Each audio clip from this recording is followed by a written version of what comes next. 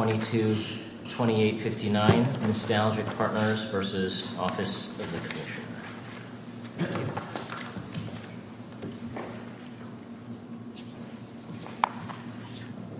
Mr. Silver, whenever you're ready.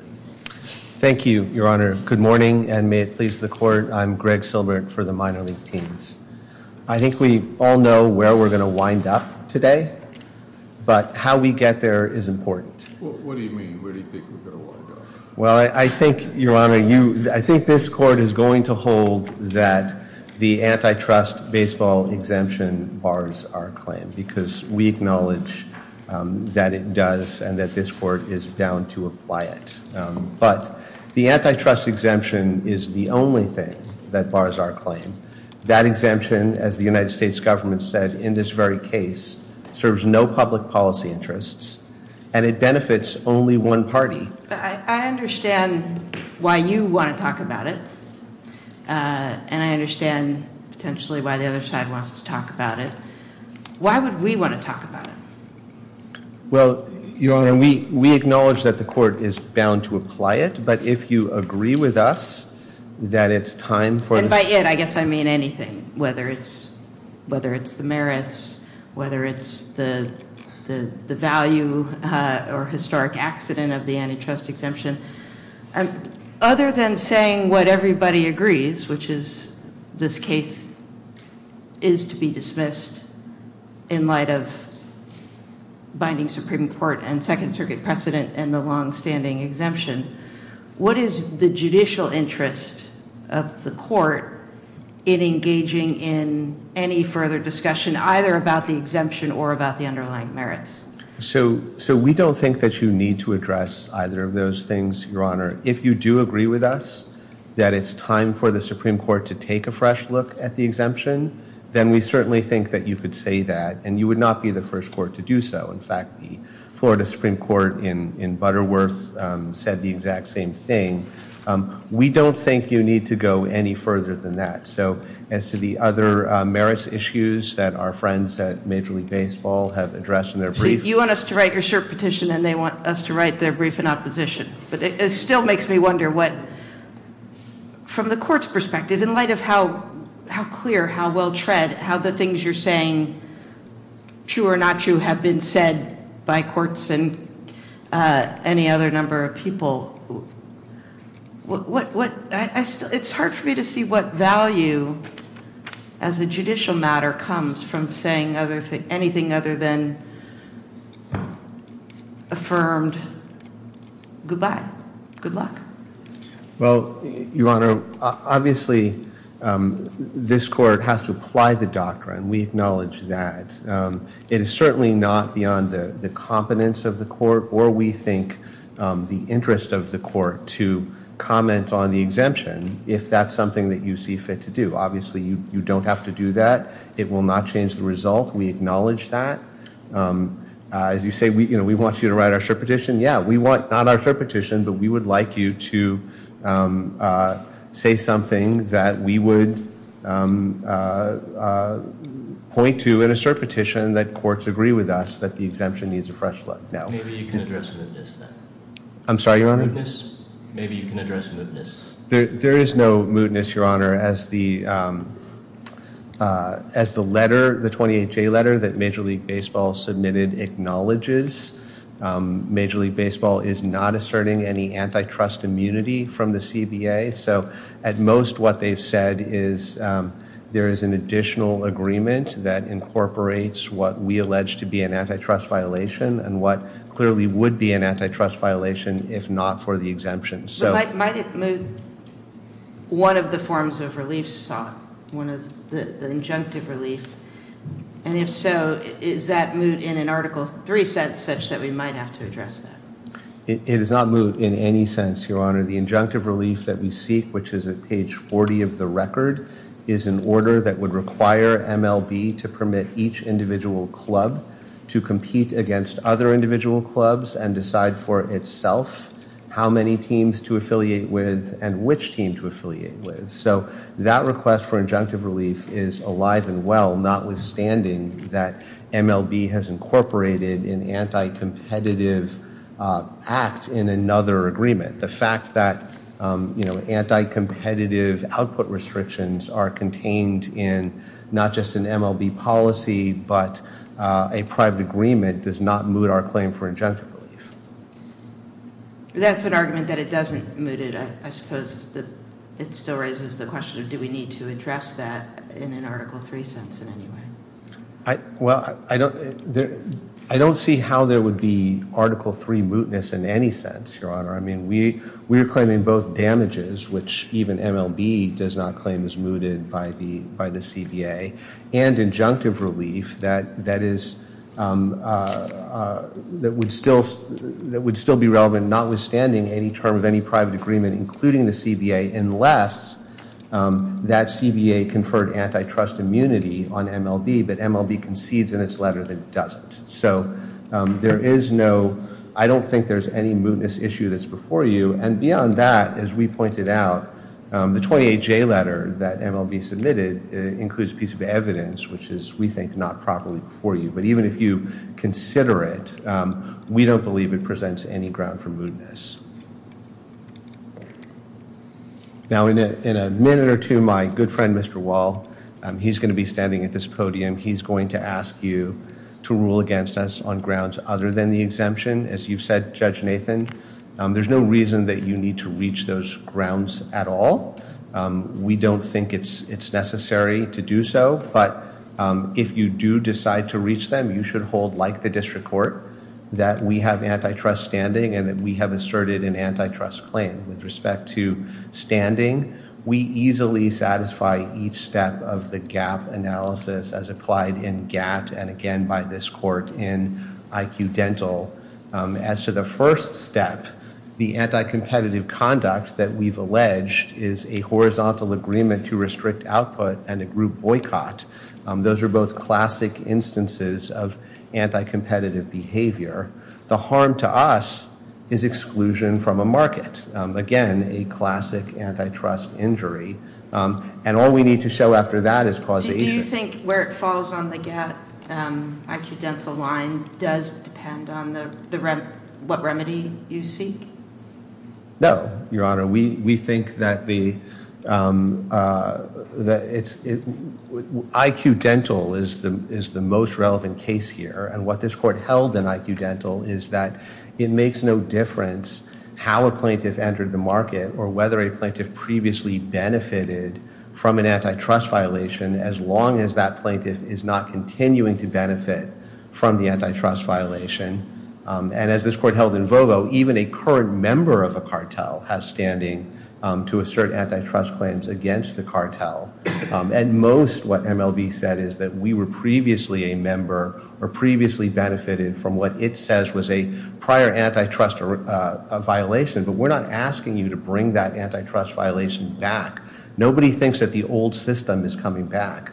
What we say is that each individual team should have to compete against other individual teams and decide for itself how many minor league affiliates to have and which teams to affiliate with. Thank you. Thank you. Mr. Wall. Judge Park, and may it please the court. Judge Nathan, I'd like to start with your first question. Our briefing on the exemption was purely defensive. In the opening brief, the reply brief, the 28J letter, they have again and again said to the court. I mean, it's defensive because you got the district court to opine on something it didn't need to, right? Well, not on the exemption. It had to opine on the exemption. They wanted you to criticize the exemption. The district court didn't do that. And we thought it was very important to say what the Ninth Circuit said in San Jose, which is the case for the exemption is stronger here than it was in Toolson and Flood, because Congress, in the intervening years in the Curt-Flood Act, specifically and expressly said in the text, we're not touching the exemption for the minor leagues. So you've got statutory stare decisis, but now you don't just have acquiescence like you had before, you have ratification. Seems to us stronger. So we were trying to caution the court away from criticizing the exemption, because I think but I don't think that the same is true for the injury and the merits, because the district court decided those issues. They're important. They go to this circuit's law, and typically if a case came up and you said, well, your claim fails on A, you would often, if not typically, say in the alternative, but it also fails on B or C. That's a traditional thing to do in order to clean up the circuit's law. Otherwise, this district court opinion, if indeed it contains errors, is going to be cited with an affirmed Second Circuit from here on out. Binds no one. Well, it's not that it binds, it's that it stands out there for these propositions which aren't right with respect to injury and the merits. I think everybody agrees, I take even the plaintiffs to agree, that there is this legal principle that runs through Daniel and GATT and Volvo, that if you're trying to get back into what you think was an anti-competitive arrangement, that's not a cognizable injury. You can't make that claim and nobody else can either. But if you're on the outside, like an IQ Dental, and you just want to disband the arrangement, you have antitrust injury. They've come to this court and said the latter is what they're saying. That's not the theory of their complaint. If the court looks at their complaint, it's in the JA at pages 9 to 41, but in particular, I'd point the court to the antitrust injuries section, which is paragraphs 68 to 73, and paragraphs 117 and 118, where they ask for damages and injunction. That complaint through and through, Judge Nathan, is not, we just want an unfettered free market where we can compete with everybody else. It is a complaint about we had it good under the 6-tier system. We were harmed when it moved to 4 tiers, and we want what we had back. We want it through an award of damages, and we want an injunction that unwinds the takeover plan. To your question, it is very much crucial what remedy they seek. In Daniel, the doctors came up here and said we. I understood your colleague essentially to say, well, he said no, but then he said because we're not seeking a remedy that reverts to the old system, so that, I mean, that could be interpreted actually as a yes. So here's what I would say. I think it is crystal clear if the court reads the complaint that it is very much a Daniel or a GATT complaint. Like in Daniel, this court said to the doctors, do you want to get rid of the certification or do you just want the certification too? And they said, we want to be a part of the club. We want the certification. And this court said, that's no good. Their complaint is very much like that. They have pivoted. Now they say, we just want an unfettered free market, a free-for-all. And they're right. If that were the theory of their complaint, they would have antitrust injury. We're not disputing that. But it would shine a spotlight on the merits problem. They want the district court then to say, and enter an injunction ordering that baseball cannot have any limits on its player development system. If the St. Louis Cardinals can sustain 10 affiliates and the Royals can only sustain 2, so be it, the plaintiffs say. They think it's the job of a court to order that. We cannot find any court that has ever ordered anything like that or ever even treated it as a plausible claim. And the reason is, in order to have the joint venture of a sports league, you just have to make certain decisions in order to decide what products you're going to put on the field. How many teams will you have? How many players will be on each team? How will you develop talent? But all the other leagues prosper without this antitrust exemption. NBA's record profits. So I want to separate out 2 different things, Judge Parker. One is the rationale for the antitrust exemption, which the Supreme Court has said we should leave to Congress, but Congress in the Curt Flood Act did not touch it, and I think in part because baseball has developed a far more geographically diverse and dispersed minor league system than any other professional sport. There are small minor league baseball teams all over America. One doesn't find that in any other sport. But all of that's supposed to be left to Congress, the Supreme Court says. And then the other is, all right, do they have a plausible claim on the merits? And you're right, leagues can structure themselves differently. The NBA has one G League. Everybody gets one affiliate. Baseball's chosen a different system. But their claim is that courts have something to say about that it shouldn't be 4 or 6, that a court should step in and say it has to be unlimited under the Sherman Act. And whether one looks at Arita and Hovenkamp or the lower court cases, everybody agrees that that's just not the business of courts. It's not a plausible antitrust claim. Well, wouldn't you be happy to have the Supreme Court clean up this all this uncertainty once and for all? Wouldn't you be better off to get some finality with respect to this issue? Well, Judge Parker, there's no doubt that the plaintiffs are going to file a cert petition, right? And the Supreme Court's going to get to decide whether to take it. Yeah. The question for this court alone... For the third time. For the third time And look, and not even just the third time, right? Because the Chicago Cubs rooftops case a few years back filed a cert petition too. I mean, there have been plenty of other cert petitions on this issue, Judge Nathan, but the court's taken it on the merits twice, and both times turned away the challengers. They've had a lot of other recent opportunities to do it. They haven't taken it. We'll see if the plaintiffs succeed here. The question is whether this court's just going to pass them along and act as if they have valid claims that they're blocked only by the antitrust exemption. And I guess our point is, quite apart from the antitrust exemption, they don't have a valid claim. They haven't pleaded a valid injury, and even if they had, they don't have a valid claim on the merits. And it seems to me that in most other cases, setting aside the exemption, if someone came up to this court and their claim failed on a bunch of different grounds, this court wouldn't hesitate to say so. And I don't think we ought to treat the baseball exemption any differently.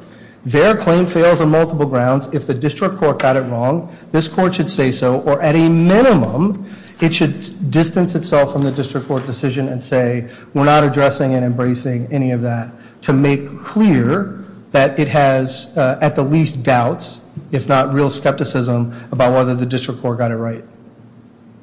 Do you, to the mootness question, do you understand the issue to be an Article III issue? I don't think it's Article 3, Judge Nathan, because they do have a live claim for damages, however they style their injury. So it seems to me that the court still would have to reach the merits of that claim if it decides they have cognizable injury. The way that I think about it is, it makes their merits problem even more obvious. They can't get an injunction now because they haven't challenged the CBA. That's an independent barrier. They glibly say in their 28J letter, well, you can just order them to amend a CBA. No, you can't. Like, if that, it's the legal availability of a remedy, so Moac Mall says that's a merits question, not a standing question. That's right, but it's an independent barrier to the injunctive claim, right? Which doesn't touch damage. Right, the court can't enter the injunction because we now have a totally independent basis that they haven't challenged for the four-tier system, which is an arm's length contract with the players like the other leagues have. On their damages claim, the reason I think it makes the merits easier is because it could not be clearer from the complaint that they're not seeking the measure of damages between what they're worth now and what they think they'd be worth in a totally free market where they could try to go get an affiliation. That's a pretty speculative number, and their real-world clients don't want that number. They want the delta between what they used to be worth in the former system and what they say they're worth now, the loss of enterprise value. And that is clearly a GATT injury. There is just no doubt that whatever they say they want about an unrestricted free market, when it comes to dollars and cents, their clients think they were worth X, they're worth Y now, and they want the difference between X and Y. So if we know that the CBA takes the injunctive claim off the table and we're really focused on damages, it couldn't be clearer they've got an antitrust injury problem.